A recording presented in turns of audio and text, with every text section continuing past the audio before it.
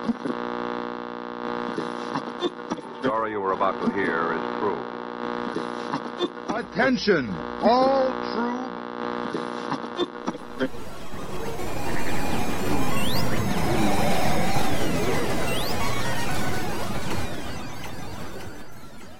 She's alive! Alive!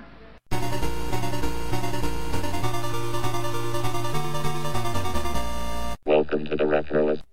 In my life, I've worked at two video stores, one that primarily just sold videotapes and the other one that rented them. They were pretty interesting jobs, and both had their challenges and sort of unique situations. The store that rented them was owned by a family, and it wasn't the most successful video store, but it got by. Of course, it didn't help when people damaged the merchandise, and if you look at the subject of today's show, you might know what I'm about to talk about, and that is the damage done to the videotape Fast Times at Ridgemont High. You might have heard of this. If you're not, you're in for a real treat. But there are scenes of nudity in Fast Times at Ridgemont High, and when people would watch it, they would often pause on those scenes, which would sometimes create undue strain on those sections of the tape.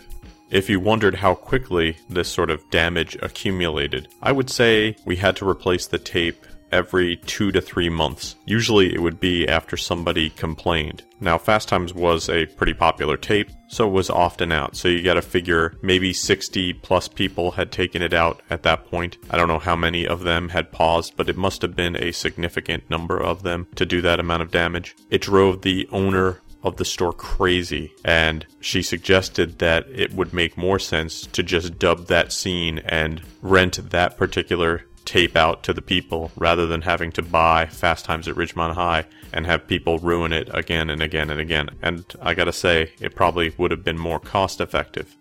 I'm not saying that everyone who rented the tape rented it to look at those scenes, because that's not the only reason to watch the film. It is a very funny, coming-of-age teen comedy that has good acting, it is well-directed, and it has a story that has some heart. So on today's show, I'm going to talk about the movie Fast Times at Ridgemont High. We'll talk about the plot, the people in front of and behind the camera, the attempt at a television show, the soundtrack, and much more. We have an info-packed episode ahead of us, so without further ado, let's start the show.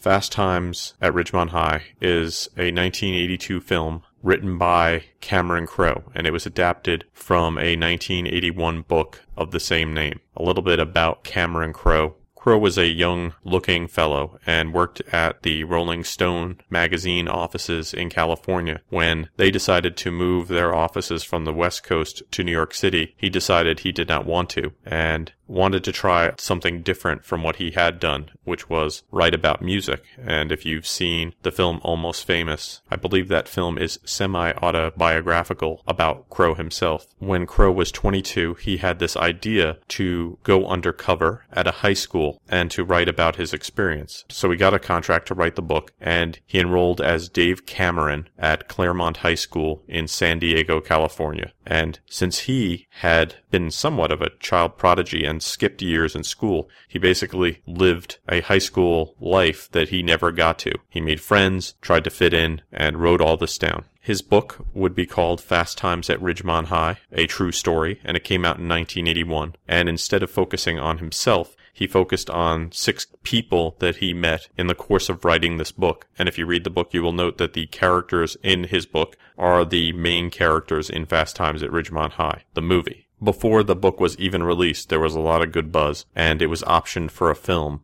almost immediately. But who would direct this film. That honor fell to Amy Heckerling. Heckerling is a film director who is probably best known for films like Fast Times at Ridgemont High, Clueless, and, of course, European Vacation. Heckerling was not the first choice for the movie, though. It was originally offered to David Lynch, who turned it down saying it's funny, but not really his thing. I've heard David Lynch being offered lots of different movies, and you just can't help but think if David Lynch had directed a Star Wars film, or if David Lynch had directed Fast Times at Ridgemont High, it probably would be a very different film. Production of the film began in late 1981 and was filmed in the San Fernando Valley of Los Angeles, although that's not really ever mentioned in the film. Most of the exterior shots that revolve around the high school were shot at Van Nuys High School and Canoga Park High School. The famous football game in the movie was filmed at James Monroe High School in Sepulveda, California. Besides the school, the probably most important place in the movie was the mall, or the Ridgemont Mall, which was actually the Sherman Oaks Galleria for its interior shots, and its exterior shots were shot at Santa Monica Place. The Sherman Oaks Galleria was damaged by an earthquake in 1994 and stood there in that current condition until 1998. Then it was renovated and redesigned. So virtually nothing from what you would see in Fast Times exists there today. Today's show is brought to you by your local pizza parlor. Lonely? Can't get a date on Friday night? Pizza's your friend. We're having a pizza party with lots of pizza hot and hearty. Won't you join the party too? You'll find your favorite beverage there. Now let's see. Well, I declare, the only party missing is you.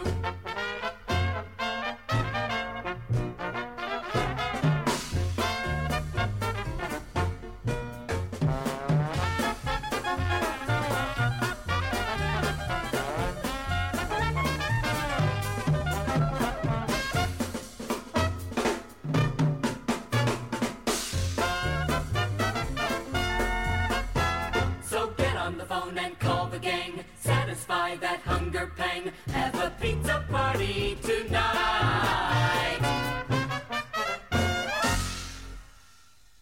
Love that pizza. So a little bit about the plot of Fast Times at Ridgemont High. It's kind of a sprawling film with no real core to it, and yet somehow the stories of these different characters really work and come together. You have a sister and brother, the Hamiltons, Brad and Stacy. Brad is a popular senior who seemingly has it all, and then it falls apart. His sister Stacy and her friend Linda are sort of maturing as women and trying to decide what that means. Mark Ratner and Mike Damone are friends. Ratner's sort of a nerdy guy who really likes Stacy. Mike Damone is a fast talker who likes to scalp tickets and thinks he's pretty much a ladies' man. Things go wrong between Damone and Ratner when Damone and Stacy get intimate with one another, which leads to some real drama in the film. Meanwhile, sort of as comic relief, you have Jeff Spicoli, a stoner, surfer. Him and his buddies are just coasting through life until he meets Mr. Hand, a history teacher who does not take any of Spicoli's guff.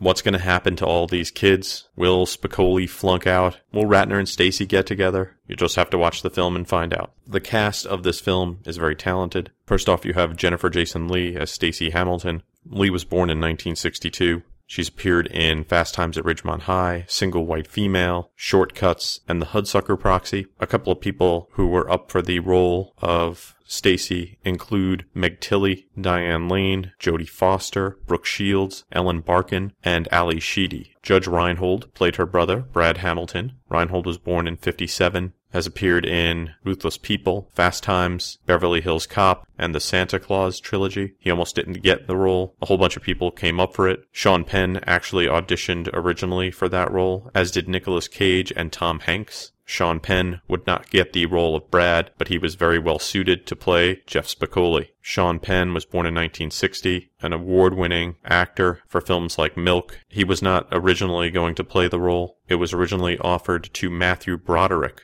who at the time was going through some family issues and turned down a bunch of roles, including the lead role in the TV show Family Ties. He would eventually, of course, go on to play another famous high school slacker, Ferris Bueller, but you can only imagine how different the movie would have been with Matthew Broderick in the role. In addition to Broderick, Eric Stoltz, and Anthony Edwards, both of whom would play Spicoli's buddies in the film, would try out for the role of Spicoli. Brian Backer played Mark Ratner, born in 1956. He's probably best known for his role in Fast Times, but he was also in the 1985 comedy Moving Violations, as well as Police Academy 4. Robert Romanus played Mike Damone. Romanus would play Damone in Fast Times at Ridgemont High. He also played Natalie Green's boyfriend Snake on The Facts of Life. Phoebe Cates, the subject of many a paused tape, played Linda Barrett. Phoebe Cates Klein was born in 1963. Big movies for her include Fast Times at Ridgemont High and Gremlins. Justine Bateman, who would go on to play Mallory on Family Ties, was offered the role of Linda, but she turned it down and instead would go on to do Family Ties. Others who were up for the role include Tatum O'Neal and Melanie Griffith. Forrest Whitaker played Charles Jefferson, the football star, born in 1961. Whitaker is a Academy Award winner, been in movies like The Butler, Ghost Dog, The Way of the Samurai, and many, many more. Ray Walston played Mr. Hand. We'll hear a little bit about Mr. Walston in a couple of minutes from Vic Sage. Vince Schiavelli played Mr. Vargas. Just a small role, but he's such a great actor. Big guy. Had these very sad eyes. Probably best known for his work in movies like Amadeus, Better Off Dead, and The Adventures of Buckaroo Banzai. Rounding out the cast, which was big, you had Eric Stoltz, Anthony Edwards, Nicolas Cage, Pamela Springsteen, and many, many more. Now a little bit more about one of the very talented people in this film is Vic Sage with Why Should I Know This Person?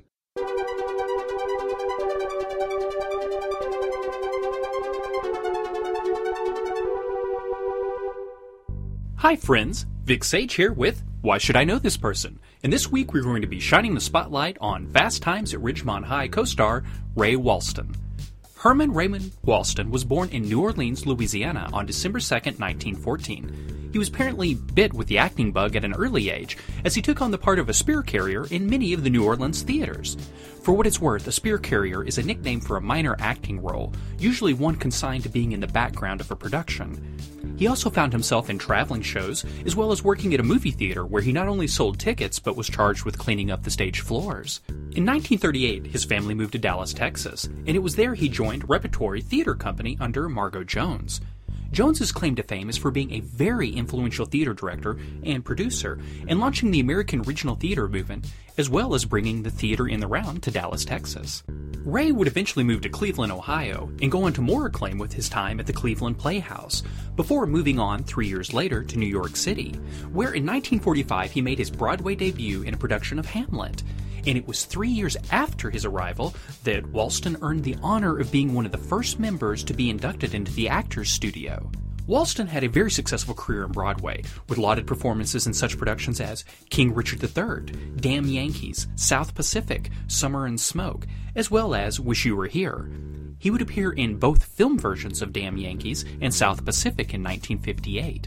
Walston got his first TV break in a 1949 episode of Suspense, entitled Dr. Violet. It would go on to return to the series in different roles 4 more times. He would continue to do TV and movie work with appearances in The Outlaws, Way Out, Ben Casey, and Convicts 4, where he would co-star with Vincent Price, Stuart Whitman, Sammy Davis Jr., and Rod Steiger. In 1963, he would land the role he's probably best known for as Uncle Martin in the classic sci-fi comedy My Favorite Martian. He would co-star with Bill Bixby for 107 episodes from 1963 until 1966. It was a role that Walston wasn't exactly proud of or happy with in terms of his career, as he told USA Today in 1995, where he said, "I never should have done My Favorite Martian. I didn't work in TV or film for 3 years after. Everyone thought of me as a Martian. Do you know what it's like to go to Madrid, Spain, on vacation, and have a guy yell out, 'Hey, Martin,' and put antennas behind his head? When that happens, you know your career is dead."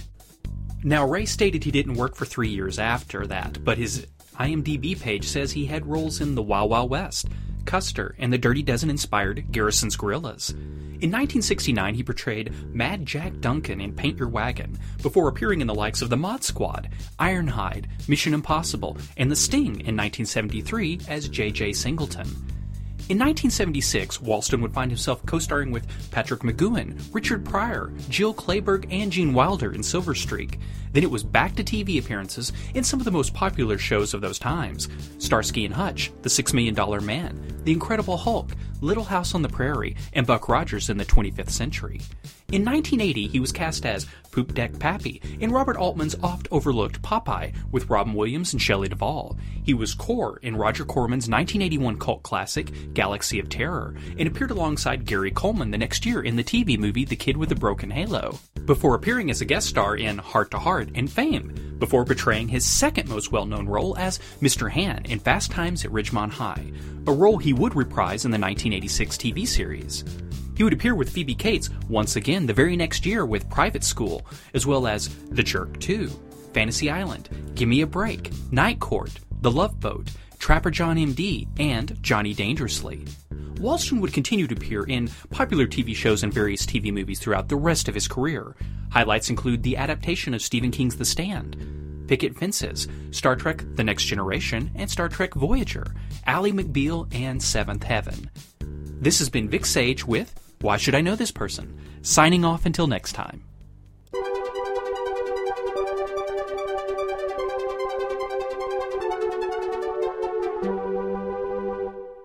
Thanks, Vic. The soundtrack to Fast Times at Ridgemont High is a classic and would peak at number 54 on the Billboard album charts. Several of the songs included in the film were released as singles. Many of them would chart. The soundtrack would have music by people like Jackson Browne, Joe Walsh, Don Henley, The Ravens, The Go-Go's, Don Felder, Billy Squier, Sammy Hagar, Stevie Nicks, Oingo Boingo, and that doesn't even count music that's in the film, including music by Led Zeppelin, which was not a common thing to happen back then, and probably only happened because Cameron Crowe, the writer of Fast Times at Ridgemont High, had a good relationship with a lot of these musicians from his time at Rolling Stone. On August 13th, 1982, Fast Times at Ridgemont High opened in just about 500 theaters for its opening weekend, and it would gross $2.5 million. That was pretty good, and its release was widened to 713 theaters. The film would go on to earn $27 million,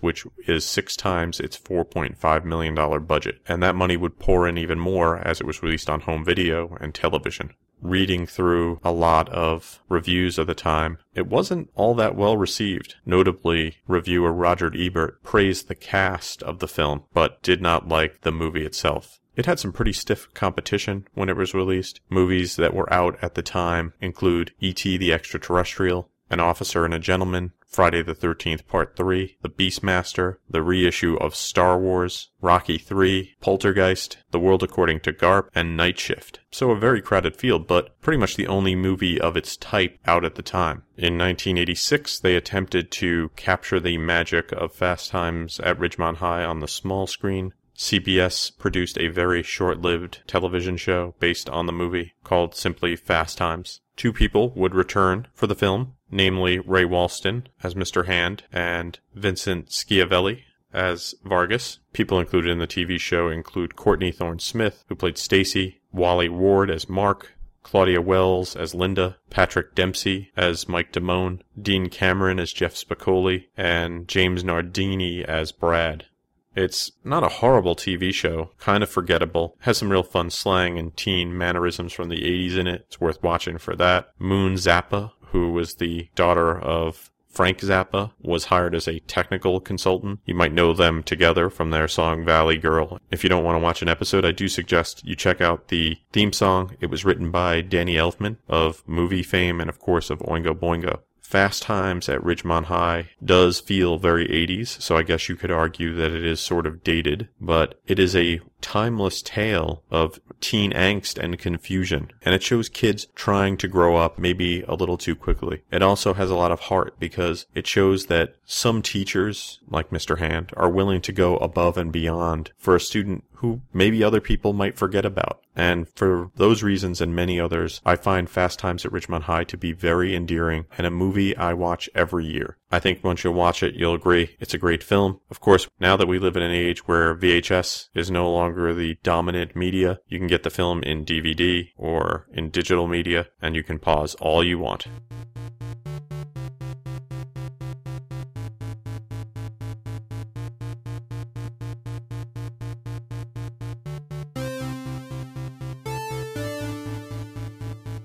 Thanks for listening to the show. For more retro fun, you can drop by the website at www.retroist.com. You can follow me on Facebook and Twitter. I'm at facebook.com/retroist and twitter.com/retroist. The music you hear on the show is by Peachy. If you have musical needs, you can email Peachy at retroist.com. Thanks to Vic Sage for another great Why Should I Know This Person? If you have feedback for Vic, you can email him at vicsage@retroist.com. Vic Sage also has his own podcast, which you can find at The Retroist, called Saturday Frights. Thanks for listening to the show, and I hope you have a great weekend.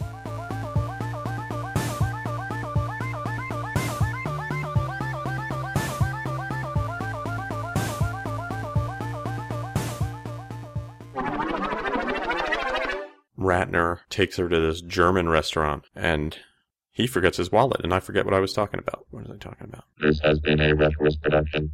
Goodbye.